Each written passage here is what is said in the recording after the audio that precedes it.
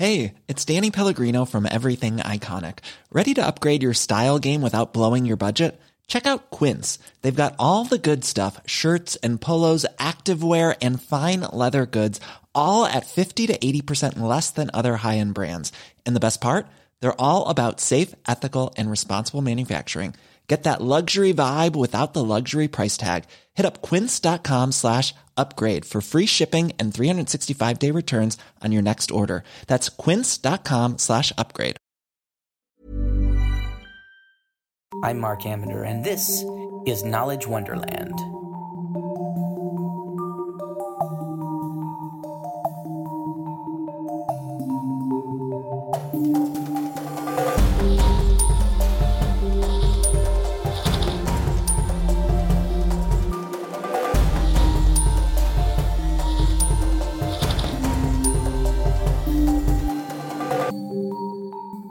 Our guest. It's Christian Stephen, a conflict photojournalist who is 21 years old. At just 17, he went to Mogadishu, Somalia for the first time. By 18, he was caught up in riots in the West Bank. And incidentally, that year he also first produced, co-wrote, co-directed a documentary for Vice on death squads in Baghdad.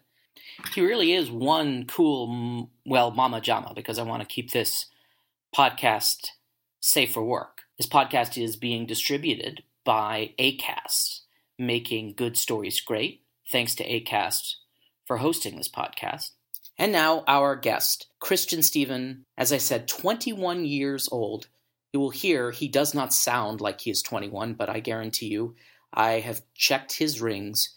He is 21. He rebelled, as one does, by decamping from a semi-comfortable home in the UK to Somalia and Syria and Afghanistan and Iraq, where he's been held prisoner, has been tortured, had his head nearly chopped off several times by men wielding very sharp machetes, been shot at, been bombed at, and is now a very well-regarded conflict photojournalist. His work has been published in numerous publications, including Vice, Vocative, MSNBC, Riot.org.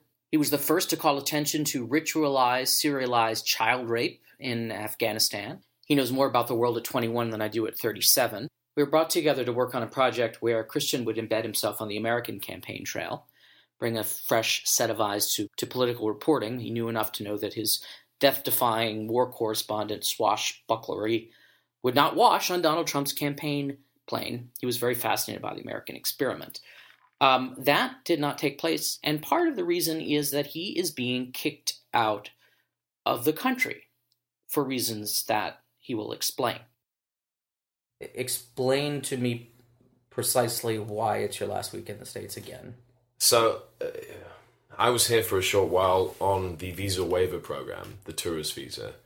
And as you are a citizen of the UK. Correct. British citizen. Happily so. Well, it's my own fault that it didn't work out, and I'll explain because the Republicans, in the aftermath of the Paris attacks, decided that anyone who's been to Iraq, Afghanistan, or Syria in the last 5 years is no longer allowed to use tourist visas. That wipes out a crop of incredible Brits and Aussies who are some of our best journalists. That's exactly right. And also, many who have embedded. Yeah. I mean, I've embedded with the United States Marine Corps, Royal Marine Commandos, from top to bottom, every single kind. And yet, after being shot at and in combat and IED'd and mortared and, imprisoned a few times, I'm no longer allowed to visit you in your humble abode because the Republicans fear I may be a jihadi. And so this visit, as we are sitting here, we're subverting the established order. Subverting the established order, and my exit from your great United States is a physical... And no one, by the way, it's curious, but I wonder why no one had the... Actually, no, I don't wonder why. The foresight to say, but there have to be exceptions, because there's a class of people who do incredibly important work, aid workers, Correct. journalists. And those exceptions are supposed to be coming through. But there are whispers of, journalists and aid workers and those who work with NGOs, so on and so forth. Yeah. But that will take far too long. And it will have to go through a vote and another vote, and then people will bicker, and then they'll go for whiskey, and then they'll forget about it, and then, it all goes around in full circle. But it really comes down to a point of my exit from the United States is a physical consequence and manifestation of the fear that has overtaken the empathy that happened with the refugee crisis. That dead boy washed up on the beach, and there was an outpouring of sympathy and empathy, and we are wonderful people. We will welcome you with open arms. We'll have you in our bosom. Then as soon as the Paris attacks happen, the fever breaks and people go mad. Feral. And therefore... Again, we live in times that are moment to moment. That's the thing. I think we're in the post, and I borrow this from Doug Rushkoff, but we're in the post-narrative age of how we perceive the world, in the sense that we perceive it moment to moment. Now, we are much more reactive than we were. Reactive, definitely. I have an interesting point. I find America fascinating. I struggle with the dichotomy of being incredibly cynical. Obviously, from where I travel, there's enough that'll make any self-help teacher go and just dig a hole in. But from my side, I love Thomas Paine. I believe in what he did, and I believe in what came after that, the waterfall effect, the halo, the aftershock. And I believe, however mangled the experiment in democracy is, I like it here. And so, for me, it's interesting to see the United States move from a post-war sigh into needing to so desperately cling to any small information morsel that will keep them from looking at the melancholy that is sort of drifting through the entire nation and the people. I mean, in the West also, in Europe, very much so. There's a melancholy that nobody wants to look at because it hurts. Like when you cut your leg. It's happened. You don't really want to look at it because it makes you feel ill. But even if it's something like your internal organs hurt, you just try and forget about it, or you have a drink to anesthetize. I wonder what the central organizing principle of Europe is now. I mean, what do Europeans... what is Europe's identity in the aftermath or the age of the I'm not going to call it refugee crisis because that puts the onus on the refugees. But what will be a much more disputatious and civic culture. Well, I mean, the rise of the right wing is something that's visceral and which is, clear and present. The right wing is the rise, although it's the rise of the right wing seems to be that organizing principle that's coming up. Organizing principle, but also, I mean, as always, those who are in the far extremist right wing are condemned by the mass population. The difference is the condemnation is not nearly as strong as it used to be. Is it also a condemnation that allows them to accept lesser forms? Correct. More lukewarm, murky right-wing forms. Absolutely. Right. It's like casual racism doesn't do it justice. But it really comes down to a fact of, instead of going, of course, these people are insane and they represent Nazi tendencies. At this point, it's much more of a, I probably agree with those people, but I still have to condemn them outwardly because of the influx of refugees and because the Arab states are taking no one. Look at Gaza. They have nowhere to go but the sea. The West Bank, same deal. But also Syria, Iraq. I mean, Turkey's taken millions. Jordan also. Yeah. Dubai, Saudi Arabia, where are they? Nowhere to be seen. Qatar, nowhere to be seen. The only places in the world that I've seen a Ferrari pull up next to children eating trash. It's absurd beyond belief, and it's also a complete mockery of Europe and the West, even though, yes, we could take more refugees. I mean, I spend most of my time working with refugees. I spend most of my time in Iraq, in Afghanistan, and Syria. I know what they're running from. And yet I still have the anger in me that the Arab states are not doing enough. And I am content in the fact that when I do see right-wing groups, I do have that visceral gut reaction of, you are terrible, terrible people, and you are corrupting, and you are poison in the well. However, for those who live in these places like Vienna and Hungary and Budapest and Macedonia, all of those, there is a changing of the guard mentally in the way that they are turning.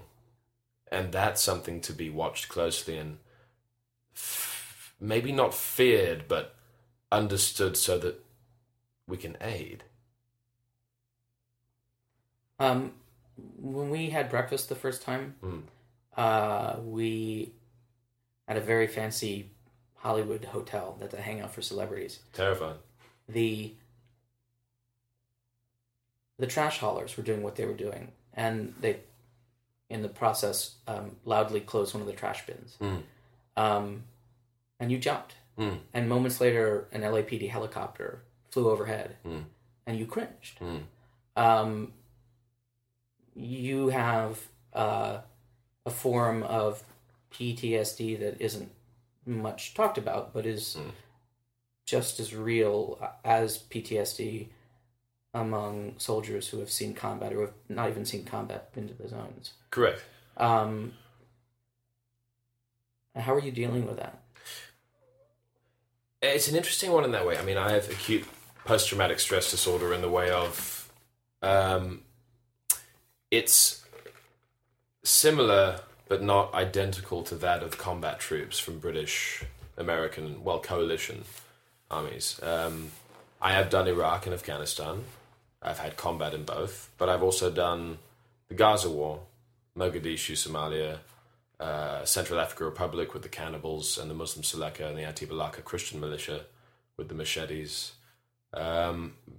Syria, first Western journalist in Syria in 6 months, with ISIS 2 kilometers away, and then Jabhat al-Nusra, and then which is an Islamic brigade, and then Assad coming from the sky with his 1970s helicopters that drop barrel bombs filled with chlorine shrapnel, and they use an iPad to drop them on the civilians. It's absurd.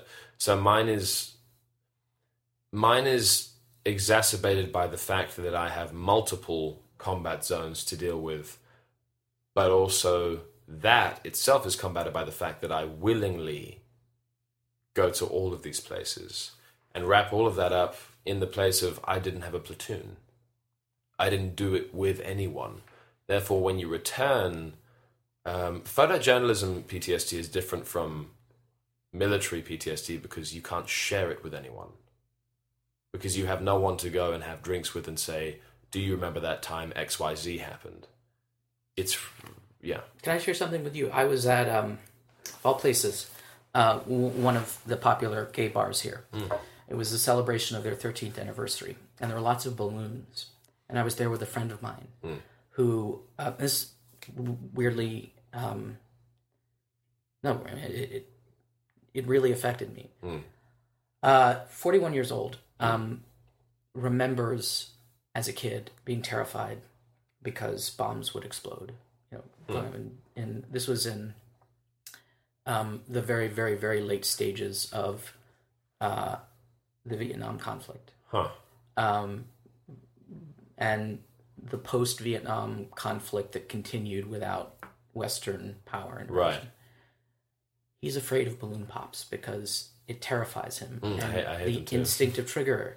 And you are at a bar like this and everyone is having fun and happy. And you look over and the terror in his eyes. And also noticing that no one else notices the terror in his eyes. Correct. It's like, whoa, what's going on? And like we went outside. We had to leave because he couldn't handle it. Interesting. It's interesting you mentioned that. Well said. No one's really pointed that out before, and that is a real thing. So, I mean, for me personally, the people that are my age who were in college and doing what they do and all of that. I mean, I had a girlfriend in Los Angeles here, and she likes to dance and she likes to go to these places and all of that. And I feel bad if I do not go, and I want everyone to have a good time, and I don't want anyone to suffer for my choice in life. I don't want anyone to have to feel bad about me because of what I have decided to do with my life, my career, my vision, my journey, all of that. But at the same time, if I'm walking into a room that is thumping out bass and has lots of misguided machismo and women who are getting blackout drunk because everybody's just trying to forget about their week, I'm not letting go and letting God and giving into bass nectar. What I'm doing is I'm looking at every single exit. I'm looking at every single man who has muscle mass beyond my capacity, how tall they are, how fast they can run. And I'm also checking pockets. And I'm checking how their hands move. And I'm looking at the lighting. And I'm thinking about, how do I get all of my people here out if something were to happen? And I know that it's happening. And I know that it makes no sense. But it happens all the same. It's like when you and I had breakfast and the trash people did their thing and there was the bang and then there was the helicopter. I wasn't thinking, oh, that's disturbing. I was thinking, right, well, if something happens, how do I get Mark and Eric out of here? Which is hard when your body is having that thought process. Physiologically, you are preparing for that while your mind is saying this is not happening. Stop being so odd. Stop being so weird. Why can't you just be normal? Why won't you fit in? Those of us who care about you worry every time that you go that you're going to be killed or kidnapped or beheaded. Right. Do you worry about that? And why haven't, frankly, as insensitive a question as this is, why haven't you been... I know you've been in prison before, so okay that you have been, but how come you haven't... Why aren't you dead?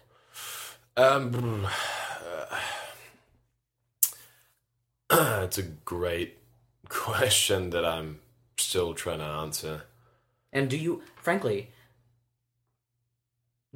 putting yourselves in these extreme situations, not that you have a death wish, I don't believe that fate can be tempted, all that bullshit, but what the hell are you doing?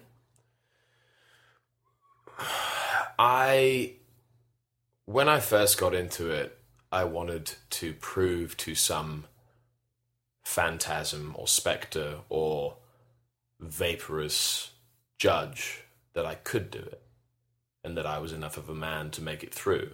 And I wanted the excitement. I was young and dumb, and it's the equivalent of wanting to be an action hero. Then you have your first trip and you get that kicked out of you very quickly. And anyone who's done that usually quits after the first trip because you see things that you can't unsee, and then you decide, well, you know what, I'm going to go back and have a nice life and forget about it.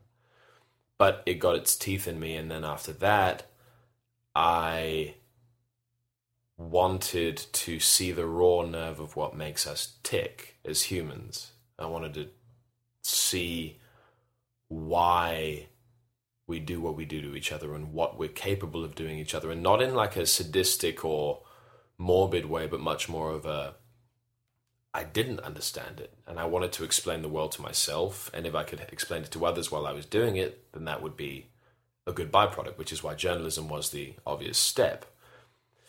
And then it got to a point where I accidentally started caring about my job, and it was a relief to me in a way to be useful. And by being useful and by making other people feel less lonely, by going other places where no one wanted to go and sitting down, even if there are bombs in the distance and there are bullets flying and we could get kidnapped, if I sit down with that person and go, what's going on here? And why hasn't anyone asked you about it? And what do you have to say about it? What's your opinion? That's enough. What separates you, though, from people who do that and then can't leave or don't leave or are kidnapped? Or what has it been luck? I think it's luck to a certain point. There's certainly a few times that I think pure charm, however self-aggrandizing that sounds, but it's actually a very important tool. Like in Central African Republic, there was a militia leader called Captain Babykiller who decided to put a machete in my neck because he didn't like my face. And then it really comes down to a fact of trying to banter, because that works on patriarchy and the love of money. Therefore, you amalgamate what you know and the atmosphere you're in to create a orbit around you that they can find non-threatening, subservient, yet they also want your respect. What do you remember what you said to Baby Killer? We talked about Little Wayne. We talked about Little Wayne, and we talked about how, because Anti-Balaka means anti-machete, which is the Christian militia in Central African Republic, and they wear amulets because they believe that amulets will protect them from any weapon. And they don't, obviously. I've seen it happen. That's just something. But they believe that by eating the flesh of a doctor, you gain intelligence. By eating the flesh of an athlete, you gain their speed. And by eating the flesh of a child or a baby, you get youth. And so that's what they do. And so this wasn't a very safe or advisable situation to be in. So it really came down to the fact where real fear isn't when you panic. Real fear is not when you are crying or screaming or running. Real fear is when you empty out. Real fear is when you feel yourself go out of your shoes. It's like somebody taking a bag of sand and putting a knife in it, and then it just goes. That's real fear. And the only thing that holds during that real fear is the adrenaline that can only be used for brain and mouth and lung for vocal cord. And in answer to the question of why haven't I died yet, I'm not sure. But the other point being, I'm not afraid of it, and that's not because I'm brave.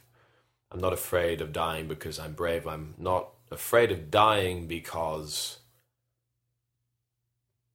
I'm not afraid of dying because I'm tired.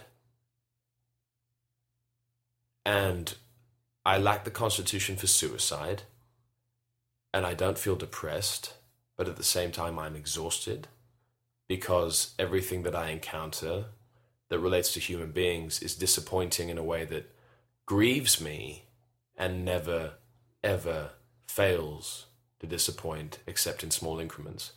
Yet, my optimism comes from the fact that I do see small increments, and even though the world is cruel and dark, there is light. You can stop for a little bit, but you don't. No, because I have a momentum in me and a dull, throbbing pressure in the back of my head when I wake up in the morning that says I could be doing more. And because I put so little stock in my own survival, if nobody wants to go, why can't I?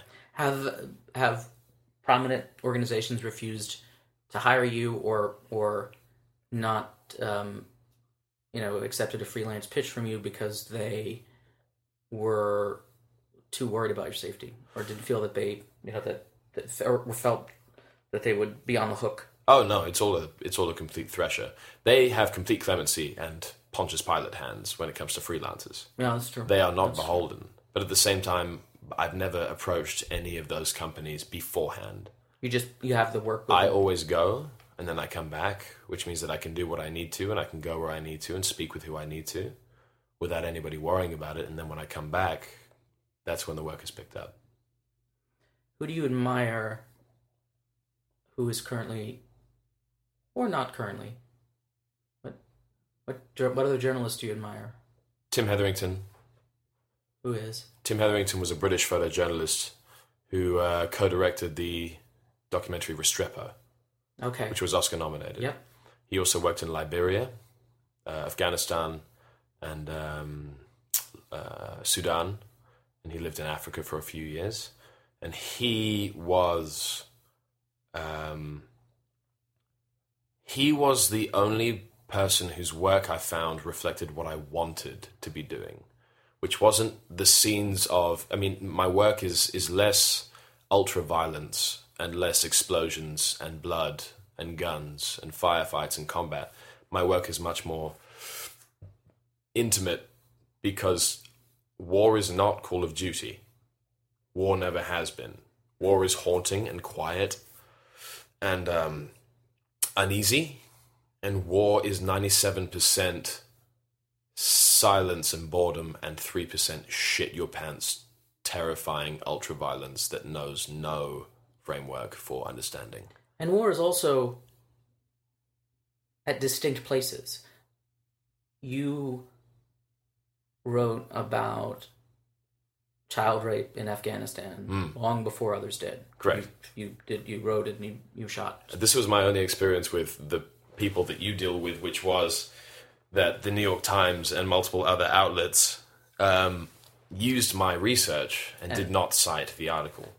But the thing is, from my side, I'm happy that the story got out. Yeah. Even if it bothers me that my time was wasted. Not wasted at all, but that's the wrong word, but my time putting into that long-form 8,000 word piece was largely ignored until it became something that could be pimped out by establishment media. I mean, one of the things that you said to me offline, which rings true, is that their own, I mean, altruism is a very nebulous concept. People just want something of value from you. Totally. I mean, I think... And will give you no quarter to get it if they feel that they can get it from you. Completely, which I think ties both of our conversations at this point together, which is that, in my mind, altruism is a myth. Yeah. Altruism does not exist. No one does anything for others unless they are benefiting from it, which is a hard thing for people to hear and agree with. But my greater point being, which you and I discussed, which is that if altruism is a myth and people do things for other people to get something out of it, that doesn't make it negative. It just means that you understand your own ego, your own need for affirmation, your own need for validation, your own need for purpose, your own need for meaning, and your own need for someone to see you as valuable in their lives. If you can use that and have the offshoot and the byproduct of that be helpful for others, then that's more than anyone else is doing, really. The vast majority. You know what I mean? I sat with a very prominent NGO in a safe house in Mogadishu for 7 days, and because they couldn't get the paperwork through, they watched the entire series of Lost. And then they left and didn't see to a single person. And then they put out a report saying they did X, Y, and Z, which is the last time I've worked with any of those big organizations, because in my mind, as cynical as I may be, I still believe that if you are professing to do something, then you have an obligation and a sacred charge to see it through in whatever way that you can, physically or mentally or in whichever capacity. You said your purpose in life is to make people feel a little less lonely. My purpose in life is to make people feel less lonely, but also going back to the altruism part, I make people feel less lonely so that I can prove to myself that I am not alone.